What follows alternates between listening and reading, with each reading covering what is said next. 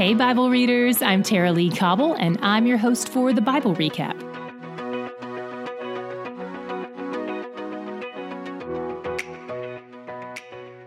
The last time we were in David's story, he had just won a lot of battles and brought Mephibosheth, Jonathan's one surviving son, to live in his home.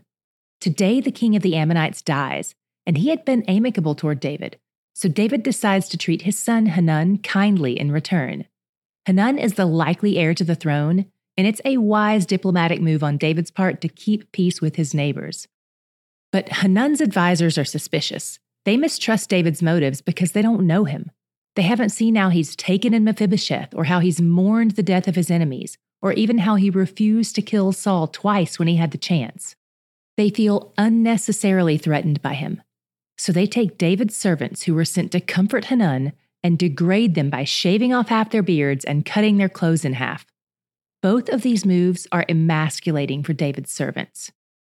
The beard is considered a mark of manhood, and to cut their garments in half is symbolic of castration. It's something they do to prisoners of war to shame them. These men who came to Hanun to serve him are left half naked and humiliated. David doesn't retaliate, but he's not happy with the Ammonites. They get wind of it and decide to go on the offense by hiring more than 30,000 mercenaries, including a bunch of Syrians who already hated Israel, to fight Israel on their behalf. David sends his army, led by Joab, to the battle, and Joab demonstrates good leadership and trust in God during all of this. In 10:12, he's talking to his brother Abishai, who's commanding another part of the army, and he says, "Be of good courage, and let us be courageous for our people and for the cities of our God, and may the Lord do what seems good to him." This is what confidence and faith in God looks like. He's reminding his brother and himself that the cities belong to God, and that God is in charge, and that God is trustworthy, and because of that, they can be courageous. In the battle, Israel's enemies flee before them, and they're victorious. But then the Syrians are like, "Oh man, why did we do that? We're warriors. Let's give it another go." David finds out they're coming back, and he goes out to fight against them again and wins again. In the process, Israel kills a bunch of the Syrian mercenaries, and the surviving Syrians decide they're better off not helping the Ammonites anymore. Instead, the Syrians make peace with Israel and become their servants. We see Israel being more than conquerors yet again. They're turning their enemies into allies. As for the Ammonites, things are kind of left hanging. We'll come back to them in a few days. Just a quick refresher on how we got here. This all started because David was trying to make a humble move by sending comforters to the new Ammonite king Hanun when his father died, but the Ammonite advisors mistrusted him. And in both battles, Israel was on the defense, not the offense. Before we move on to Psalm 20, I want to talk about one thing you may have noticed. There's a discrepancy in the number of chariots between the two similar accounts we read today. 2 Samuel 10 says there were 700 chariots, and 1 Chronicles 19 says there were 7,000 chariots. Your Bible probably has a footnote about this, but if not, here's what's going on and why I love that Scripture leaves this discrepancy in.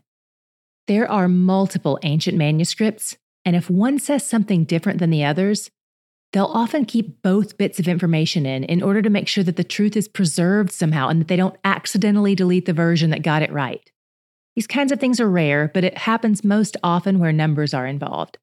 I love that kind of intentionality, even at the risk of it being confusing. But let's be honest, none of us are here for chariot numbers anyway. Our faith doesn't hinge on whether it was 700 or 7,000. So don't stress too much over what the right answer is. We're here to see God, not chariots. Okay, on to Psalm 20. This is a corporate song of praise for God's promises to King David. Even though the promises of the Davidic covenant were specific to David, there's still a lot of God's heart for all his people reflected in this psalm. And it's where I saw my God shot today. Verse 2 says, "May he send you help from the sanctuary." The word used for sanctuary here is most often translated as holiness. May God send you help from his holiness. I think it's so beautiful that God's help originates from his holiness. He comes to us from his set-apartness to rescue us. He meets us in our need. He knows he's our only hope. And another thing I love from this psalm is when David says, "May he grant you your heart's desire and fulfill all your plans." David knows that the only way God can answer this prayer with a yes is if those desires and plans align with God's desires and plans. Otherwise, that will be praying for less than the best, since God's plan is always best. This prayer isn't a blanket request for God to reduce himself to being a genie and doing whatever I want.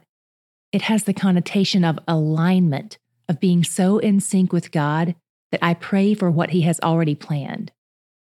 A friend prayed this chapter over me recently, and it was so encouraging. So I want to pray it over you in the same way, if that's okay.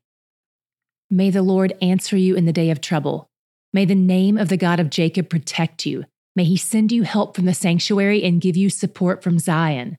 May he remember all your offerings and regard with favor your burnt sacrifices. Selah. May he grant you your heart's desire and fulfill all your plans. May we shout for joy over your salvation, and in the name of our God, set up our banners. May the Lord fulfill all your petitions. Now I know that the Lord saves his anointed. He will answer him from his holy heaven with the saving might of his right hand. Some trust in chariots and some trust in horses, but we trust in the name of the Lord our God. They collapse and fall, but we rise and stand upright. O Lord, save the King. May he answer us when we call. He's where the joy is.